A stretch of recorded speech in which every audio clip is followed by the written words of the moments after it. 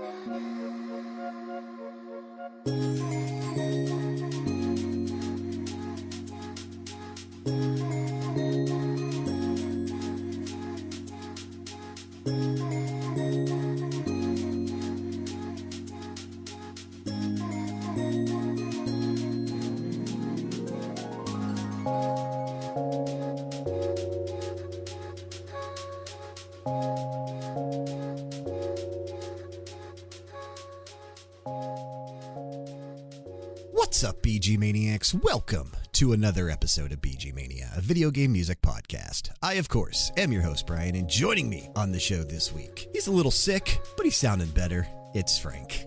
Hey, guys. Feeling better, right? A little better. Not terrible. Oh, jeez. Real quick, if you'd be so kind, head on over to Apple Podcasts or whichever app that you've chosen to listen to us on and drop us a quick rating and a review on there to help our visibility in terms of search results so that our show continues to grow. And remember, we are on Patreon now, patreon.com/RPG era.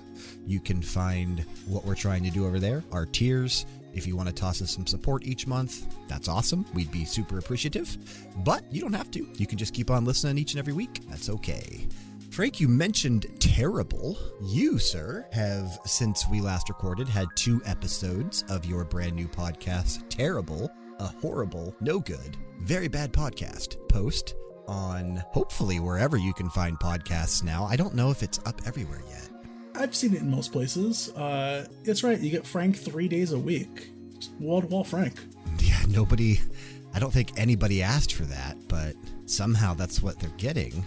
I don't give you what you want. I give you what you need. Are you on Apple yet? Did it populate on there yet? It's probably the one place I haven't checked because I don't have any Apple devices hooked up. Because I submitted it everywhere, but certain places obviously approve podcasts faster than others. Oh boy, if you hear my podcast, you know it's probably not going to get approved for like months. So I was going to say, if you haven't listened to Frank's podcast, you should go check it out. It is a show about everything terrible or things that you find terrible. Oh yes, everything in that show is my opinion. It does not reflect RPG era. Well, it might, but it doesn't. Absolutely not. And I make that disclaimer very clear every episode, just so you know, please don't sue me. Oh, it is a fun show, though. But it's a short-form podcast, so it only takes less than 10 minutes each episode. Shouldn't be too long, and it should be pretty comedic each and every week. I think that's what I listed it under, was comedy, potentially. That's what I'm going for. I joke along. I think my longest recording is 8 minutes from wall to wall, so, you know. Yeah. Spend some time for me. Subscribe. 5 stars. And give me your money. Patreon.com. Go check it out. Frank, we're doing something fun today. We are talking about hub worlds. And coming into this, a hub world you have a vision in your mind what a hub world is. That's sort of what we went for. It's an area that is sometimes big and open, sometimes tiny and just full of doors. Kind of like an evolved level select screen. Yeah, kind of like if like the old Mega Man like level select screen, as you said, were turned into a environment and you got to walk around and jump into a painting a la Mario 64. You know what I mean? Peach's Castle is a great hub world. One of my favorite in entire video games. Unfortunately picked already, because trust me, it was my first pick. Well, yeah, I mean, that's where I was getting at. Coming into... Second pick, to be quite honest. I'll talk about my first pick later. coming into this, I knew we had played a lot of Hub World music on this podcast in the past. So we do have some big heavy hitters that we've still yet to kind of showcase here on the show. But we do have a lot of, from Frank, randomness as well. I dug around. I tried to get from everywhere, anywhere, and trust me, I found anywhere. Yeah, you found some crazy stuff, man, and I'm looking forward to listening to it because, again, I'm trying to think. I've heard two of your tracks, so most of these are going to be new to me, which is kind of cool. But the first track that we opened up with was my first choice of the episode, and it comes from Knight's Journey of Dreams, not Journey into Dreams. That was the Sega CD one. This was the Nintendo Wii one that released in like 2007. The name of it was When the Night Falls, and I like how peaceful it actually is for this area, because the hub world in Nights into Dreams, or Nights of Dreams. Damn it, what? I keep saying Nights into Dreams. Journey of Dreams. I don't know why I have Nights into Dreams. I don't know why I have Nights into Dreams so ingrained in my mind right now. But the Dreamgate area from Journey of Dreams is this kind of small. There's 6 or 7 doors kind of in a line off. It's like a garden setup, and it's just like a little peaceful area. There's a fountain in the middle. There's, I think, some benches, if I'm remembering correctly. And you have this like backdrop of the sky, and it's not a giant area, but it's super calm looking, super peaceful, and I think they nail it with this track.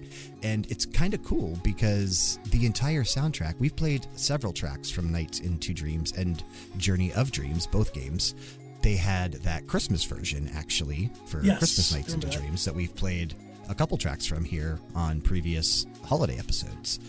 All of the music sounds very similar to this. It's very, is the bubbly? Word airy? I was going to say airy. Bubbles are made of air, so there you go. I guess it could be bubbly too, or like the whole like she's kind of like scatting and singing. Like, yeah, that is really cool. The vocals are sick. And I don't know who's doing them, but it almost gives off like an underwater impression. I get that from this. I don't know. It's dreamlike. It really is. It's ethereal. Yeah, it's really pretty. I've always been drawn to this game. I've always been drawn to the music. I think I'm fairly certain I always pick from this. I don't think you've ever picked from Nights. Anything we have on our spreadsheet, I'm fairly certain has come from me if it's from the series. I love this game, and I wish that they would do a modern one, but they never will, because Balan Wonderworld failed so bad. I don't think they're ever going to take another shot at doing something offbeat again outside of Sonic. And I mean, the guy who created Nights and who created Balan Wonderworld and who created Sonic doesn't even work for them anymore. So we'll probably never see another one of these games. And that's unfortunate because I did like it. You never know. You never know. It's true. We did get Shenmue 3 when we never thought we would. And Shenmue 4 is in the works. I hope it is. I probably would cry tears of joy once again if it gets announced. I want to see that story to conclusion. I really, really do. I wish there was a hub world in Shenmue. There's not. The closest you could say to a hub world in Shenmue, street? I was going to say would be the street. Yeah, because of all like the shops you can go into, and because the street connects to your neighborhood area and then the docks where you work. So I guess the street is the closest thing to a hub, but it's not a hub world. I kind of wanted to pick from Resident Evil Village because I figured the village itself is the hub village world, is kind of a hub world, but again, but there's really no music that worked. So yeah, not what we were really going for. However, Frank, you do have 3 tracks here that we're about to kick to in your opening block that do fit what we were going for. I'm excited about one of these, and it's the one we're kicking things off with. I don't know your middle one. I have no idea. And then I'm scared about your last track. Let's check these out. Yeah. We'll be right back. You're listening to Gilly Island Hub from New Super Lucky's Tale, released November 8th, 2019, composed by Aaron Brown.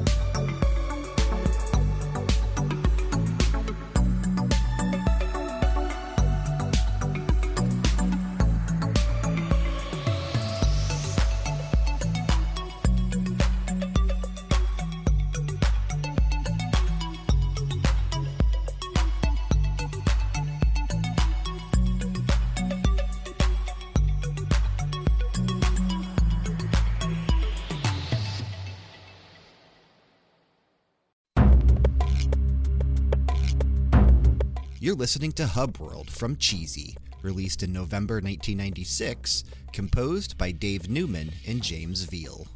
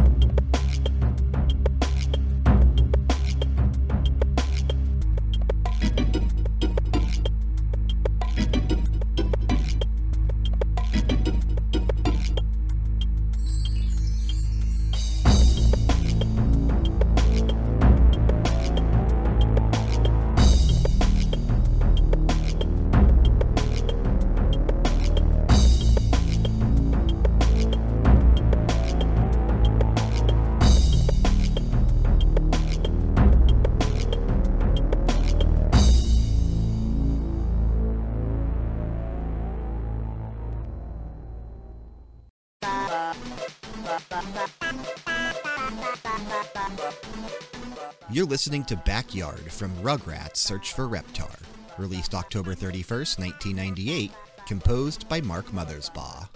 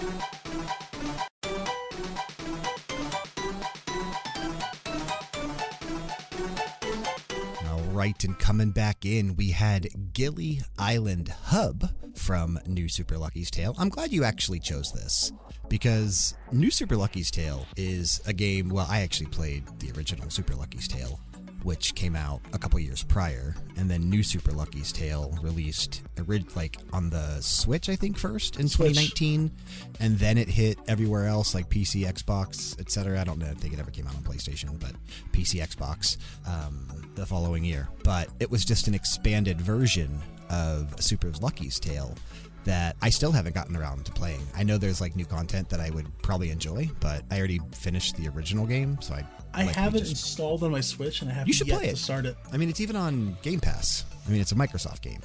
I literally already have it though, so it's no point in. Oh, why not? Probably runs better on the Xbox. I was going to say probably be better to play it on the HD TV. Probably runs better on the Xbox too. But it's very much a love letter to a lot of, games that we're going to hear music from today. Banjo-Kazooie, Crash Bandicoot, Mario 64. It's a classic 3D collectathon. I mean, it was a great love letter and a super fun throwback. I really enjoyed the game, and I like this track, man. I do. Yeah, little light EDM. Yeah. You said you were getting into EDM more lately, huh? More so for research purposes. And oh, yeah? It really kicks when you're high. It does. It does. It was a little unfortunate that Super Lucky's Tale didn't go over so well critically, and I think that's probably why we haven't seen another one since. It was a Microsoft published game. The studio that did it was Playful. I think I think they're an indie studio. I don't think they're owned by Microsoft. But I think they worked on like Halo Wars for Microsoft and have done other things for them. So there might be some sort of deeper relationship there. We may see a sequel to this in the future. I think that'd be really cool if we did. It is a genre, much like the kart racers that we talked about previously, that Microsoft kind of lacks on their consoles right now. And it's a genre that we freaking love. Like, the most fun I've had recently playing a video game was Ratchet and Clank, which is up for Game of the Year nomination at the official Game Awards, if you saw. I still think that it's a big snub to Rainbow Valley, The Curse of the Leviathan, but, you know, that game really never had a chance. Yeah, I never really stood a chance once it was released. But we did do a Patreon bonus episode on the soundtrack if you want to go check it out. And we have another one coming up. I think next week we have a Patreon bonus episode going up on another. It's funny how that works. Game of the Year nominee, Marvel's Guardians of the Galaxy. It's almost like we knew. Almost. We're like game oracles. Like we knew. Not really. I wish we knew. Jeff, come on, man. When are we going to get our invite to the Game Awards? Never. Your middle track comes from a game that you're going to have to explain to me because I've not heard of it, and I think that's because it didn't release in North America. I don't think it did, to be quite honest. It was an Ocean Software game. I don't know if you remember Ocean Software, they're pretty much known for all those NES and Super Nintendo licensed games like RoboCop and Hook. And all I remember the logo too. Yeah. But this is actually one of their original games, and the hub world itself used clunky tank controls to go where you're going. This is a platformer. A platformer with like it makes no sense whatsoever to have tank controls in a platformer. I've never played it. I really don't think it was ever in the US. I was just looking for offbeat, weird hub world themes, and yeah, watching some play of this game, it doesn't look all that fun. Yeah, according to Wikipedia, it only ever released in Europe in November of '96, and then Japan got it in July of '97. It wasn't rated terrible, which is crazy.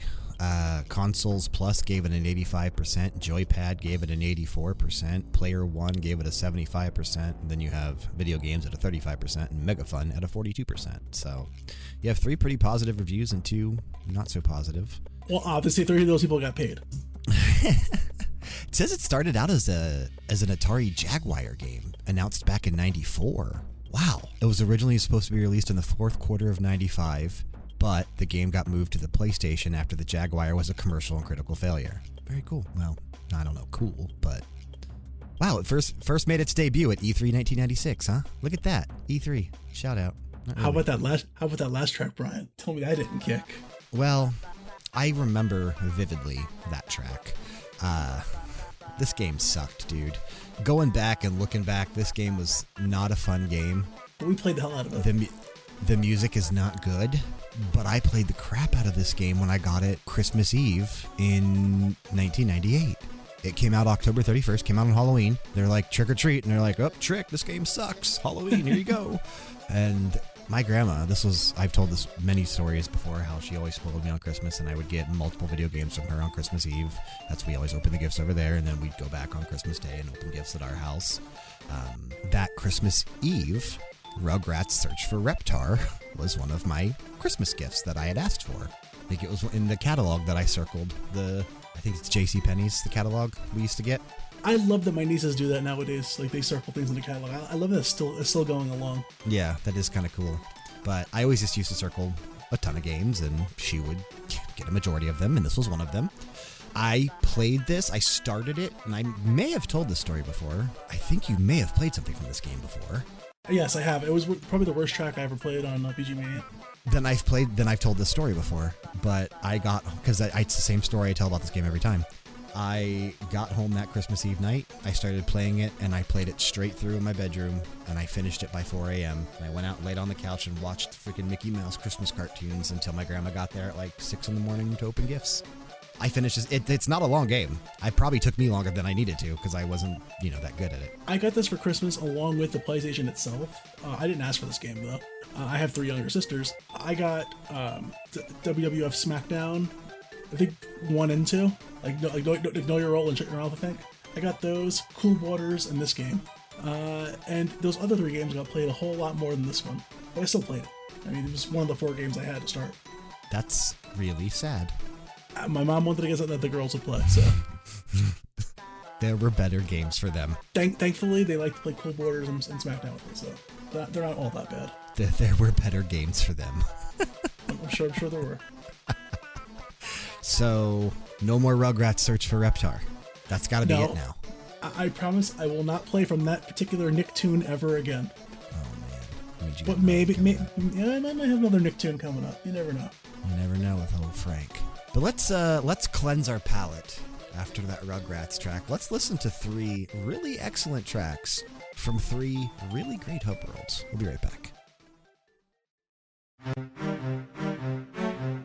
You're listening to Isle of Hags from Banjo-Tooie, released November 20th, 2000, composed by Grant Kirkhope.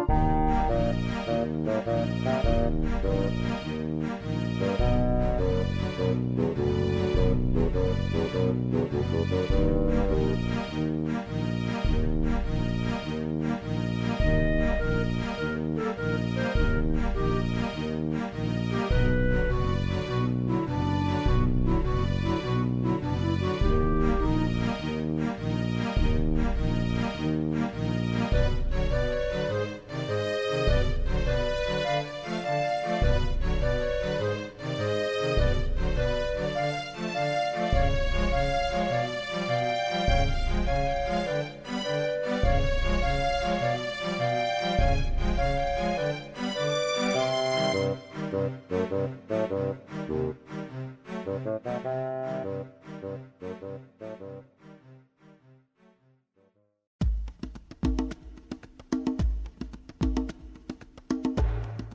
listening to Sandover Village from Jak and Daxter: The Precursor Legacy, released December 3rd, 2001, composed by Josh Mansell.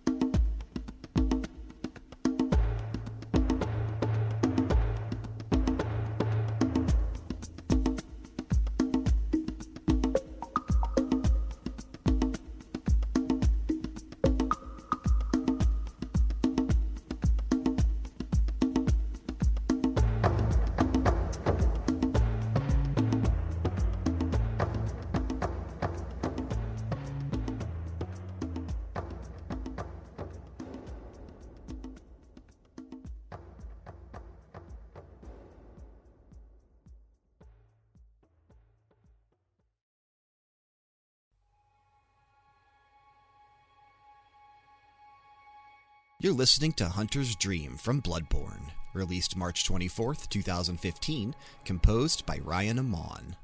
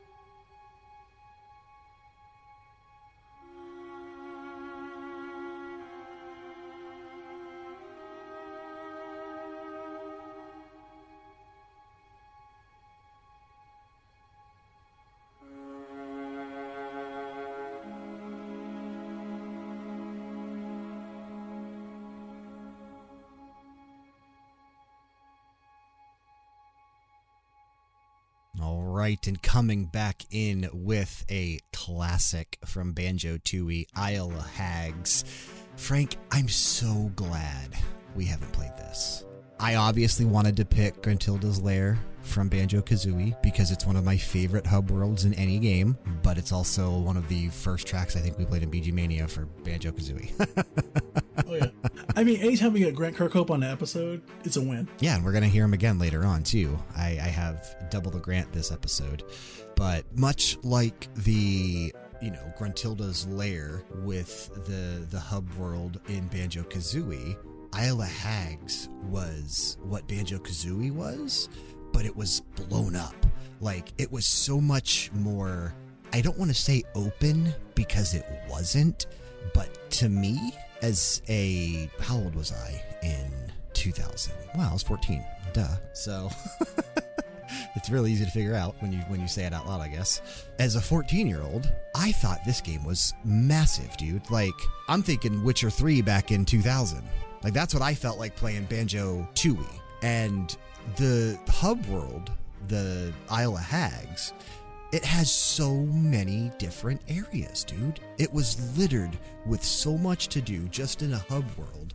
And if you remember, there were like 20-some levels or something. Isn't her lair on Isle of Hags, though? Like, technically? Technically. Yeah, technically. But the Isle of Hags is a much bigger area than just the lair, because there's so much other stuff there too. Like I said, it jumps off to everywhere else. But I love this track, man. Grant obviously knocked the entire soundtrack out of the park for Banjo-Kazooie and Banjo-Tooie. Just getting to listen to this again, oh dude, it just brings back so many memories, so many smiles. I love this piece of music. I always loved the whole carnival nature of this of Banjo-Kazooie. Like, you can't go wrong. Yeah, and you just instantly know that you're listening to Banjo-Kazooie franchise music, whether it's from Kazooie, whether it's from Tooie, whether it's from Nuts and Bolts, because it does sound somewhat similar. You just can always tell that it's Banjo-Kazooie, and you can generally always tell when it's Grant Kirkhope as well. I love that about him. You don't even have to know. You just, oh, this is Grant Kirkhope. I can just tell. I love that. You know what I mean?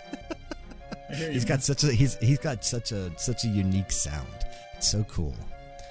My middle track there in that block was Sandover Village from Jak and Daxter. This is the original, the precursor Legacy, which came out back in 2001. This is composed by Josh Mansell. I, first of all, love the drums and it's very tropical. You've got the maracas in the background going consistently throughout. I love that. But if you remember, damn, it's hard to talk when it gets late. If you remember, Sandover Village was such a cool area. And for Sony, they didn't really, outside of like Crash Bandicoot, right? Maybe Spyro, but that wasn't Sony published. It was Sony exclusive for a bit, but it wasn't Sony published. Sony didn't really have any outside of Crash games, unless I'm forgetting, that were super popular that had memorable hub worlds until Jak and Daxter. Yeah, I can't think of any offhand. This actually, like, this is one of those games that personifies PS2 to me. I think for a lot of people that is similar. Like, it was literally my first game. Well, you think Jak and Daxter, you think Ratchet and Clank, and you think Sly Cooper for Sony when it comes to PS2. You don't think Crash Bandicoot for PS2, that was PS1. You don't think Spyro for PS2, again, that was PS1, and it really wasn't even Sony. So, and then when you think PS3, what do you think? You think Uncharted, you think The Last of Us. You don't think anything else because that's not what those platforms were defined by. But the PS2 was absolutely defined by Jak and Daxter, Sly Cooper, and Ratchet and Clank. I seriously wish we would get a new entry for Jak and Daxter. I know there's been rumors. I know there's been, some stuff floating around that maybe we will one day. I hope we do, dude. Because this is long overdue. Long overdue. It is long overdue, and I don't even think. And they're interesting. They're interesting characters. Like, you could do so much. You can make like a TV show out of this as well, like Earthworm Jim, which is probably going to get us a new game soon. Yeah, did you see that they're doing a animated TV show? That's really cool. Oh, it set my heart aflutter. Obviously Sony is still committed to platformers because of the success of Ratchet and Clank this year, and the craziness of Insomniac Games and their ability to pump out multiple AAA Game of the Year contender games. I don't know how they do it. Insomniac needs to share their secrets with others, because no, they don't. Keep your secrets. Okay. No, Frank, because if more people could publish games at the speed and quality that they do, the gaming industry as a whole would be way better off, and we'd get to play way more games way more often. There's a reason why we're not going to see Elder Scrolls 6 until 2027 now. They just literally talked about that last week. That game is still 5 to 6 years off. I'm never going to see that game in my lifetime, ever. I mean, I don't think that you will die before 6. I'm definitely going to die before 7. But with our age and how we're getting up there is a chance we pass away before 7. Isn't that crazy to think about? Oh, man. That's so crazy to think about. Just don't let any Khajiit at my funeral, okay? I know. You're not a fan of the Khajiit. They steal. I hope that we get a new Jak and Daxter, because like I was getting at there before we got off on a little bit of a side tangent, it doesn't even need to be developed by Naughty Dog. Like, they don't necessarily need to stop what they're doing.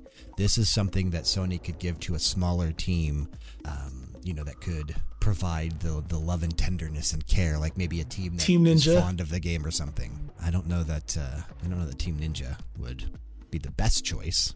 Jak and Daxter, going against Valravn. No, let's just let them focus on Hellblade 2 so they can get that out, which apparently it's not even coming in 2022. I guess that game is still coming. That game's still a couple years off. They can take their time, because that last one was a masterpiece. It was a really good game. Speaking of masterpieces, let's talk about my last track of that block, because if you're talking modern masterpieces in terms of video games, you can't not mention Bloodborne. Still to this day, my favorite From Software Souls-like game. Hopefully Elden Ring can take that spot when it comes out, but I don't know. The gameplay looks good. I didn't get into the technical alpha. I wasn't invited. I asked. I didn't get invited. I wanted to play. I wasn't allowed. I wasn't allowed. I love Bloodborne, obviously. I've played through it a few different times. I'm kind of getting the itch to want to play through it again. I sort of wish it would get re-released.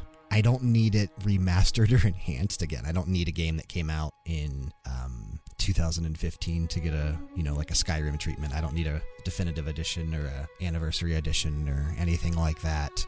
I just would like to see the game natively on PS5 with maybe even smoother frame rates. You know what I mean? Just because it's running on more powerful hardware and taking advantage of it, as opposed to just being the PS4 version on the PS5. Well, wasn't there rumors Bluepoint was going to do it? There were obviously rumors of a Bloodborne 2, and there continues to still float around being rumors of Bloodborne 2. I thought Bluepoint's rumors were Metal Gear Solid related, not Bloodborne related. And I think they still might be tied. I could have sworn I read that recently. I mean, it's possible. I don't know. I mean, Bluepoint's an incredible studio, but again, Bloodborne is only 6 years old. That's not something that Bluepoint needs to completely redo, because it doesn't need it. It's just, again, a native PS5 version that maybe if, From Software or a small team were able to maybe put in some DualSense stuff to take advantage of, because the DualSense is such a more unique and cool controller than the DualShock 4 was. I could think of some pretty cool things that they could utilize the haptic feedback and the adaptive triggers and stuff for Bloodborne. Talking the hub world specifically for Bloodborne, you'll notice the absence on the show today of the tower from Destiny. And Frank and I talked about the tower last week when we mentioned to each other what this week's episode theme was going to be, and concluded that the tower theoretically would count. It is a hub world. And much in the same way, Bloodborne has the Hunter's Dream, which is like their tower more or less, except it's not, online. You're not seeing other players. It's not a social hub. But it kind of is, though, because you see other ghosts and you know what I mean, other players, entities, and that kind of stuff within the game.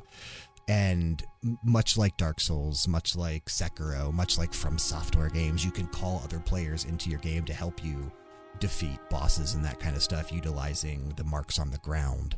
So this kinda is sort of like a social hub, and it exists where, you know, this will always be the place you go after you die the first time. Like, you'll always be sent to the Hunter's Dream.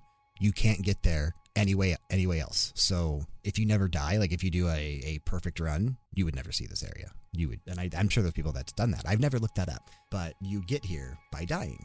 And once you're there, it operates as this area where you can upgrade your equipment. Obviously, you can go to the different chalice challenges that they have, which are, again, kind of like a social thing that they do. There are individual lanterns, much like Dark Souls, throughout that you find, and the lanterns are, you know, they're bonfires in Dark Souls, but they act as your fast travel points and save points, and when you touch one, all the enemies respawn. In the Hunter's Dream, you can go from that lantern to anywhere else in the world. So it's the only way to kind of fast travel from, like, one side. You got to go back to the Hunter's Dream to go then elsewhere else. So it kind of all connects to this dream, and it makes sense story-wise why that is as you play the game. It's really cool. I love this game, and I really do hope they do. I need you to do a perfect run. I could never. I'm not that good at I'm good at From Software games. I can get through them, not easily. I do love the challenge, and they are very challenging for me, but I am able to get through them. There isn't one that I've not been able to finish yet. Sekiro was the hardest one for me so far, but I did finish it. I just really hope Elden Ring is good in February, man. I'm so looking forward to it. That gameplay that came out last week, it blew my mind. That game looks so good. I can't wait to play it. It's George R.R. Martin. It's going to be great. Speaking of great, though, the vocals in that Hunter's Dream track, once they start, man, it's just chills. It's just goosebumps all up and down my arm, all up and down my body. I love it so much. Yeah, that was a good one. I got a great one coming up next. Oh, boy. Do you? Oh, yeah. I'm going to start this block off with another Nicktoon. So I've already won. All right. Let's check these out. We'll play 3 from Frank. This is Frank's last block before his closeout track. So let's take a listen to these 3. We'll be right back after this. You're listening to Silverstone Coast from Tak the Great Juju Challenge. Released September 19th, 2005. Composer unknown.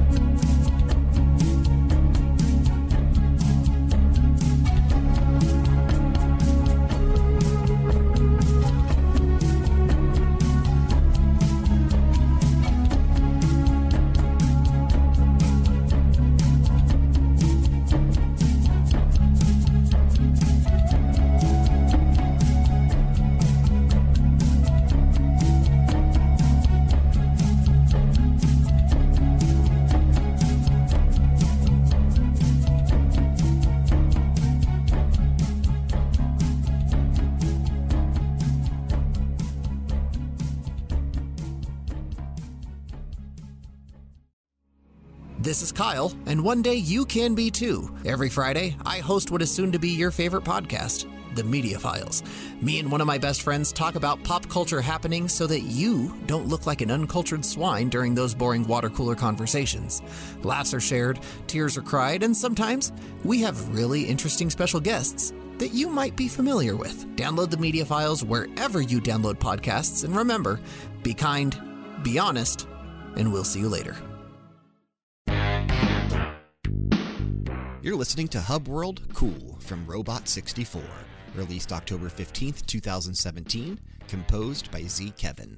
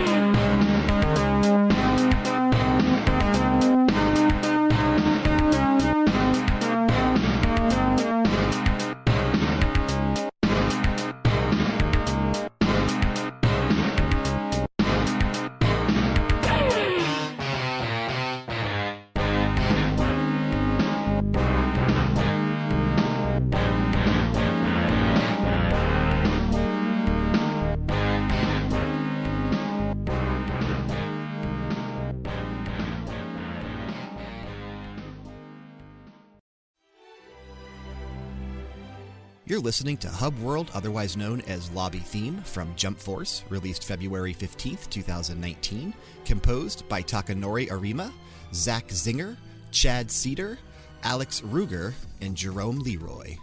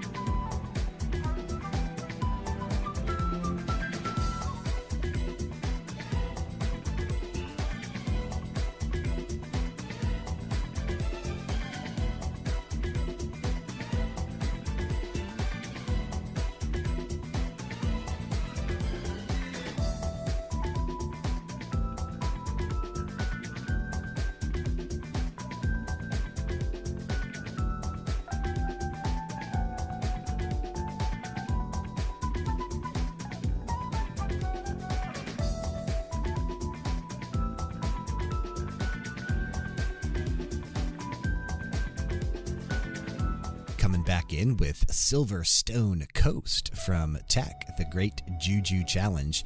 I was unfortunately not able to find a composer for this track. I checked multiple different places. I checked a long play. There was no one listed as sound, music, audio, nothing. Like, there was a ton of names just listed under the developer, so I'm not going to read all of those names. It's one of those names. After Rugrats, I don't think anybody wanted to put their name on a Nicktoons game. Well, they're all on there, but they're just listed under like the studio that made the game. It doesn't tell you what the individual people did, which is kind of messed up. But I like this one. This had a nice island vibe to it. I remember TAC was on air for like 2 years. It's not a show that I ever watched on Nickelodeon. It's after our time. But I do remember it being on. Like, it was in my periphery because I have younger sisters. Yeah, I know it's after our time for sure. But when you said you were picking 2 Nickelodeon tracks, when I initially looked at the list tonight, because I didn't pre-look at your tracks even, like I didn't do anything before we sat down to do this tonight outside of pick my tracks, I didn't even realize that this was the other Nicktoons game that you picked, because I had forgotten that this was even a property of theirs. Obviously not a popular one. Like I said, it didn't last too long, but I like it.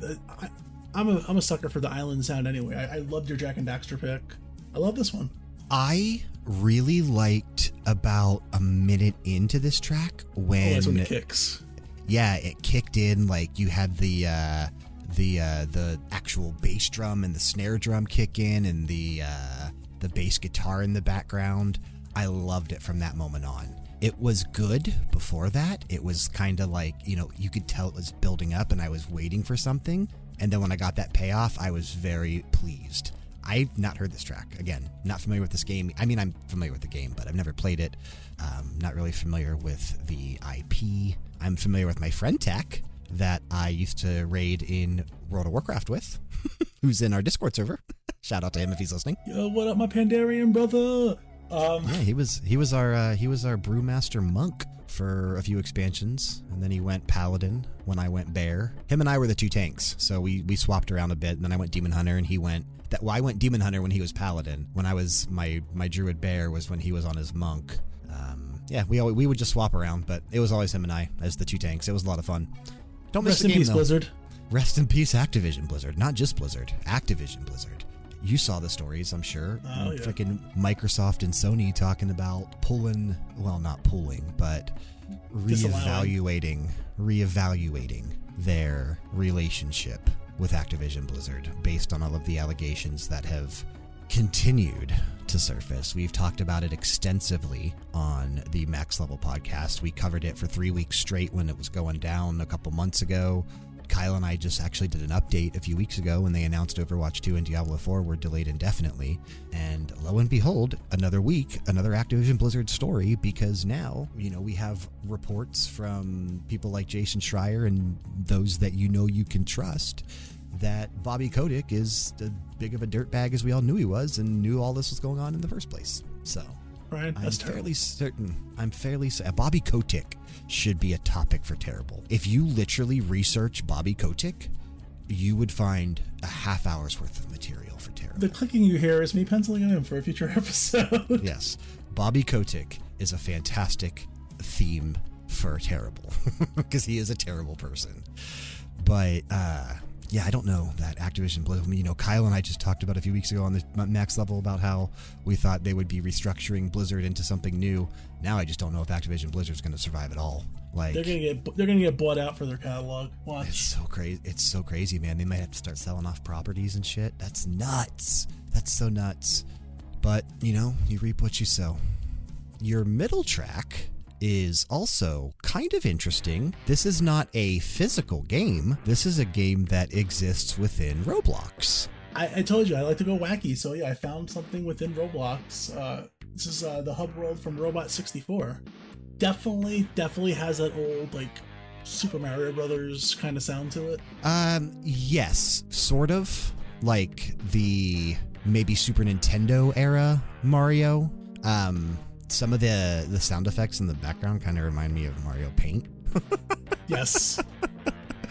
I have been getting more familiar with Roblox since I moved in with Justin, friend of the show. You know, I've known him for 20 years, my best friend, outside of Frank and Kyle and Sean and Dan and everybody else. You could have stopped that, Frank.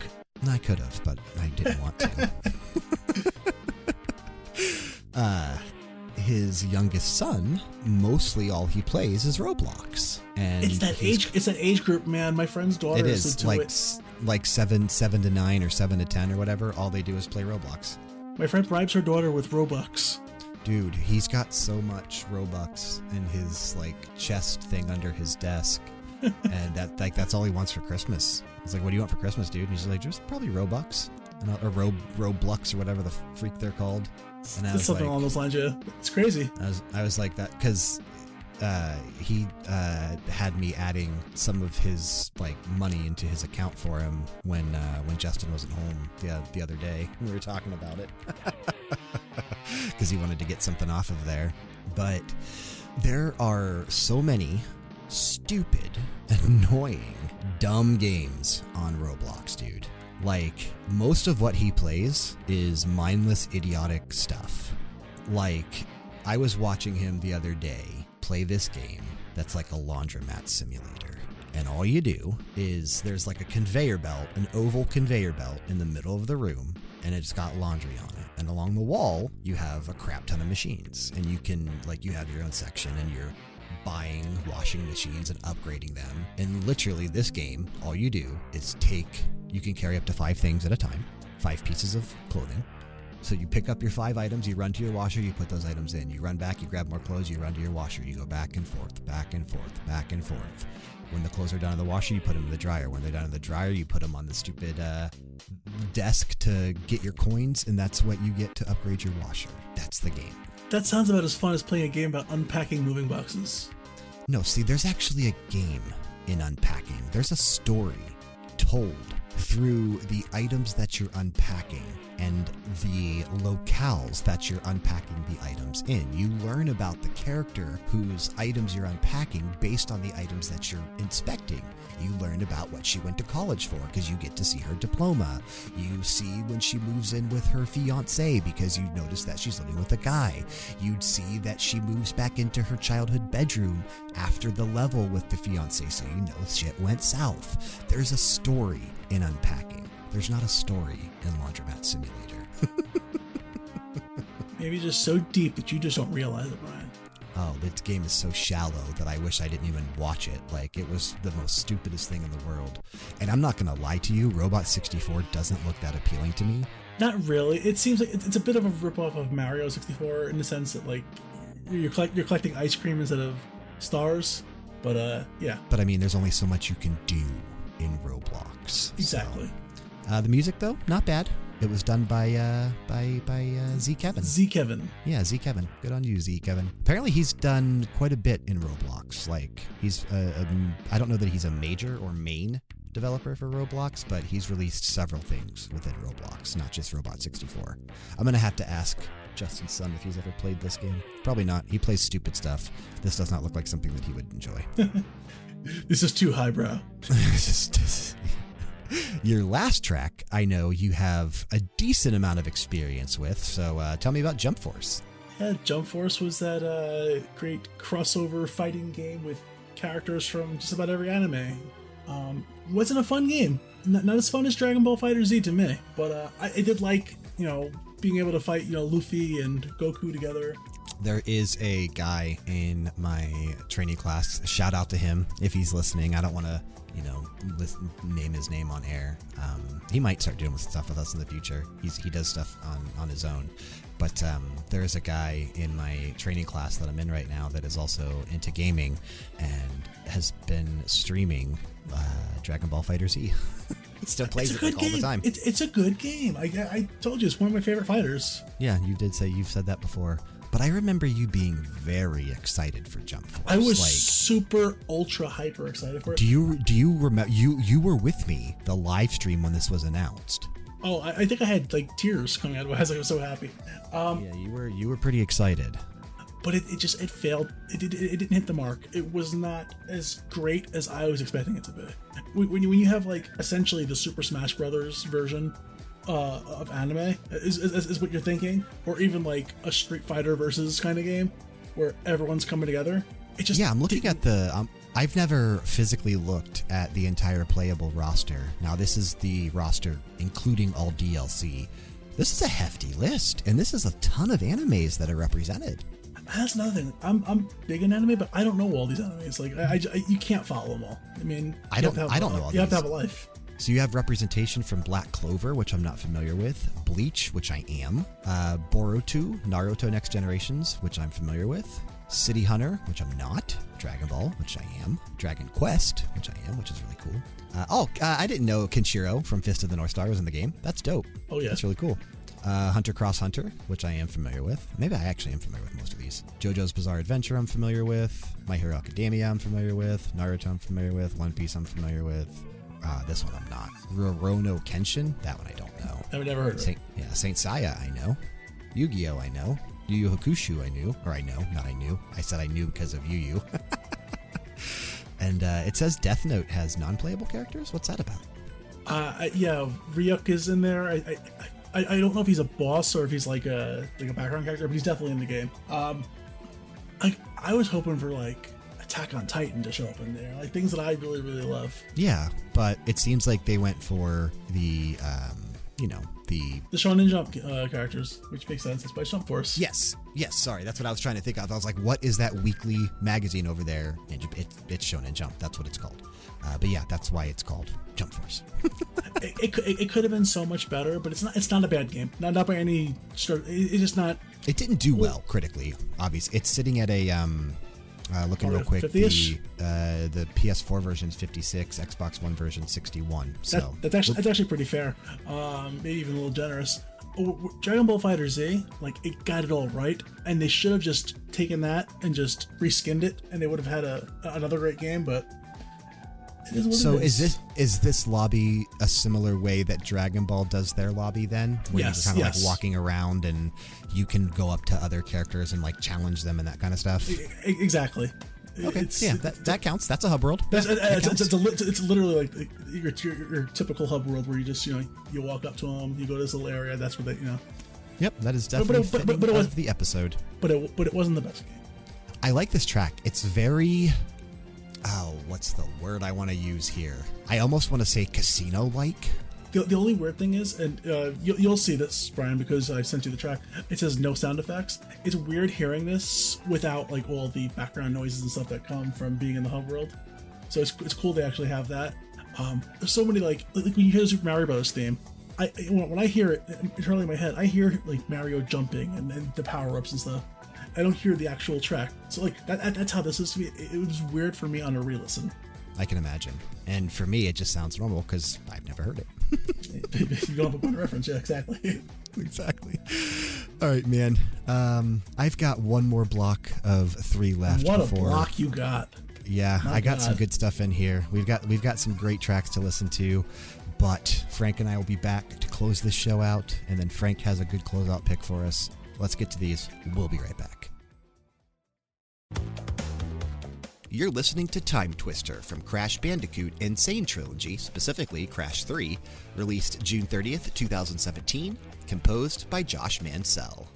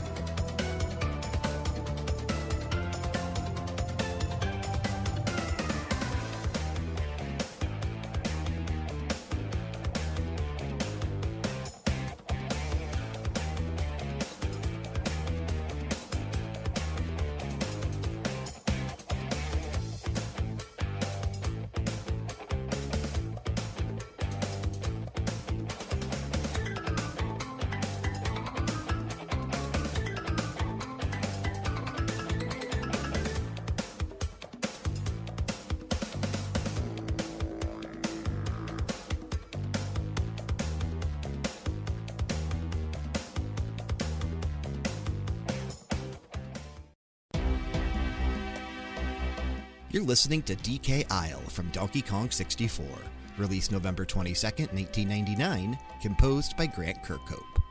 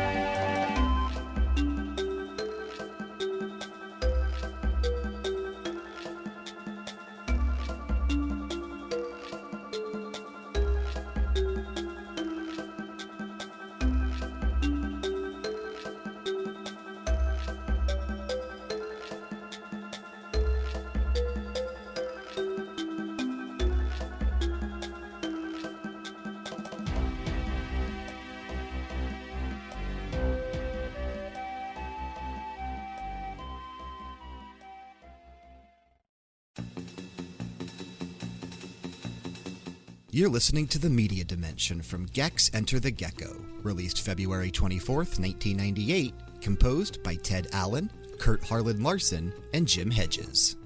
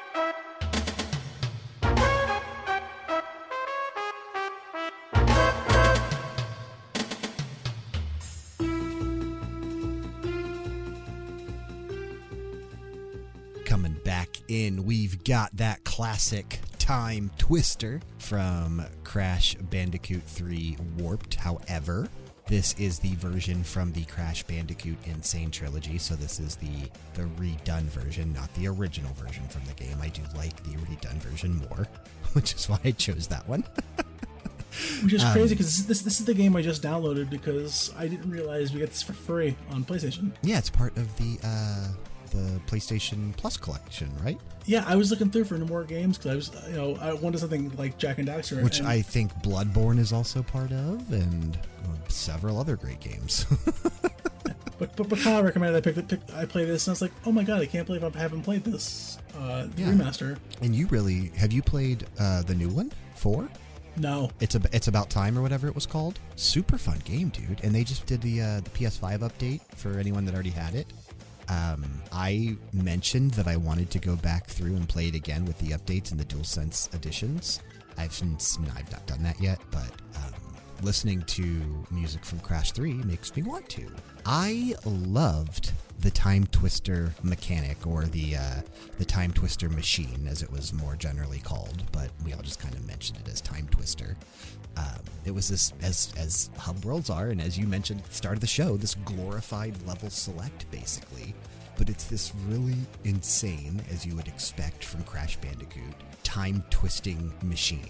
And it fits so well with the story they were telling in Warped.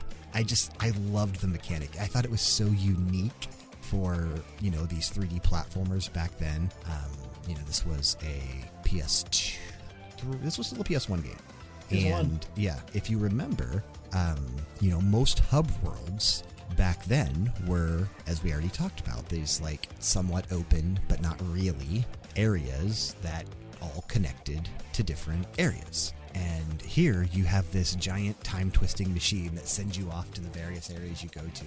I thought it was such a cool, unique idea. Naughty Dog generally is pretty good. I love that dude. God, do I miss those commercials. Oh, me too. With him in the microphone, or the megaphone, like Jimmy Hart style, yelling at people.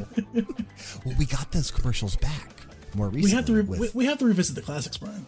We do need to revisit the classics, but we had those commercials back with the release of Crash 4, like just a couple years ago. They've really doing those commercials on TV. I didn't see the commercials. Yeah. I'm going to have to YouTube those later on then. Yeah, there's a couple out there that were released around the same time as the new game that were like throwbacks to the old commercials. So definitely worth researching. But yeah, had to have Time Twister in this episode because it is one of my favorite hub worlds. I also had to include another Grant Kirkhope soundtrack. Shocker, this wasn't picked already. Piece of music. Yeah, I was glad it wasn't. So we haven't played a ton, I want to say, of music from Donkey Kong 64. I'm verifying through our spreadsheet that I'm not mistaken with how many tracks. Yeah, we've only picked, before today, 5. So there's like 60 or 70 on the soundtrack to Donkey Kong 64. It is the least represented of the Donkey Kong games that we've picked from, which is kind of surprising because I love Donkey Kong 64. It is... Me too. In fact, I just looking at the list, I can tell you the track that I picked. It's Coconut Gun will fire at you. Of course it was. Yeah, the DK rap. You would not pick anything else, but I spent so much time with Donkey Kong 64. This, I feel, is the ultimate collectathon on the Nintendo 64. It has the most amount of content, the most stuff to collect, the most areas to explore, at least from my memory, and it felt like the biggest experience out of all of the classic Nintendo platformers on the N64. I was in love with DK64 back in the day. It's probably one of the best N64 games of all time. I think it's worthy of being on the list of one of the best N64 games of all time. I wish that we would get another Donkey Kong game in this style. I don't know that we ever will, now that, Retro has kind of perfected the formula that they did with, Donkey Kong Country Returns and then Tropical Freeze, which was a huge hit. If they do Donkey Kong again, it's probably going to be in that style, but my God, would I love another platforming Donkey Kong game. I wouldn't even mind a Donkey Kong RPG. Just something different. you know, they are willing to take risks. Like I talked to, we mentioned it a few weeks ago. They are taking risks with Kirby next year in the Forgotten Lands or whatever it's called. So there's potential. Who would have ever thought we'd have a 3D platforming open world Kirby game?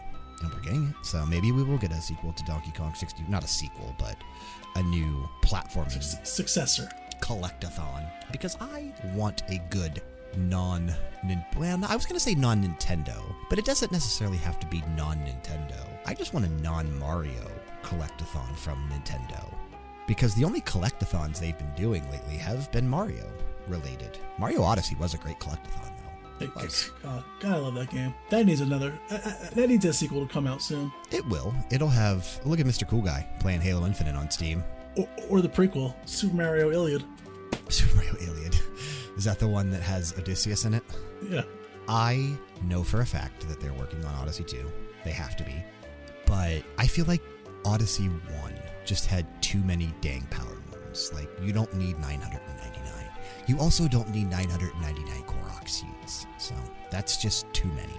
Yeah, I like to collect, but I don't need 999 of what I'm collecting. That's too much. Give me 100 Jiggies. Give me 100 puzzle pieces to find.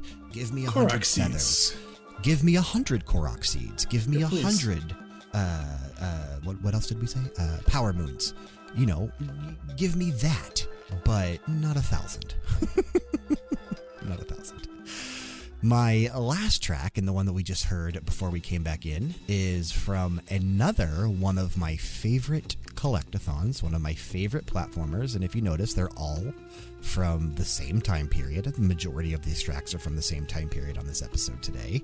We had to show some love to Gex, the franchise, and I went with the original game, Enter the Gecko.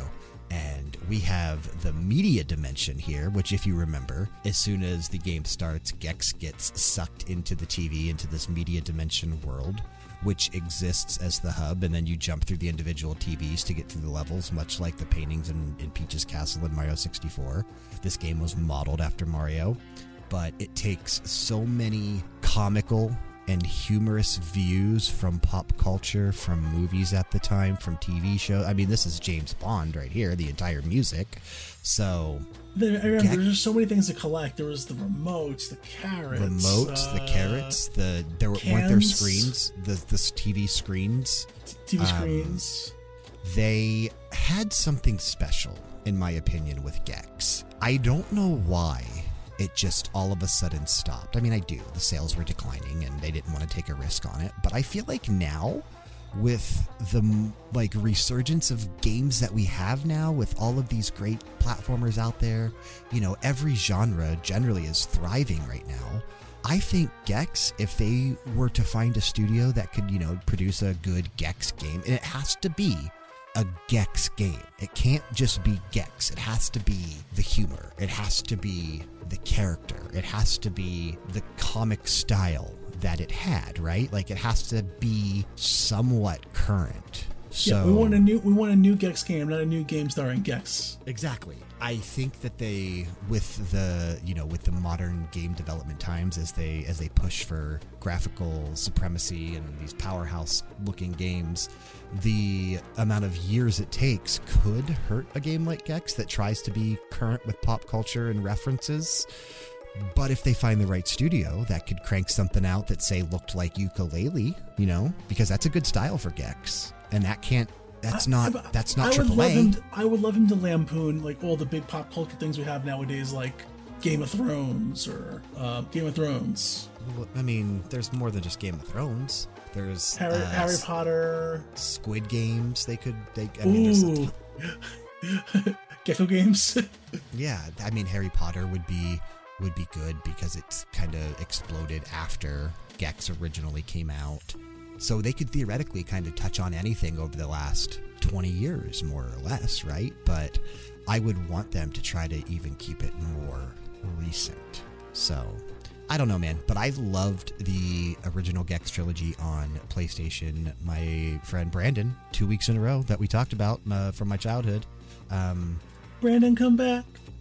You can blame it all on me. Yep, I don't know how he's doing, but hopefully he's doing well. Him and I used to play Gex together all the time, dude. It was one of the games that in Madden. It was Gex on the PlayStation and Madden on the N64. That's what we did. But Gex was, dude, it was special. Gex was a cool game. And I love how most of the music, it's not just this track. Most of the music is parodies too. Yeah. Oh man, but that's not our final piece of music on the episode. We do have a closeout track as we always do, and the closeout track, as it typically does, comes from Frank. And Frank, you have brought a track from Guild Wars 2. This is part of the Super Adventure Box content that was released. It was initially done as an April Fool's joke back in 2013, but it was so well received it stuck around. And it has a pretty catchy hub world theme, and it's very 8-bit. Which is my aesthetic to a T. Yeah, I mean, when they released the trailer for this, it's very much, it looks nothing like Guild Wars. It looks nothing like Guild Wars 2, right? Like, that was the joke. That was why it was funny. It was a April Fool's joke.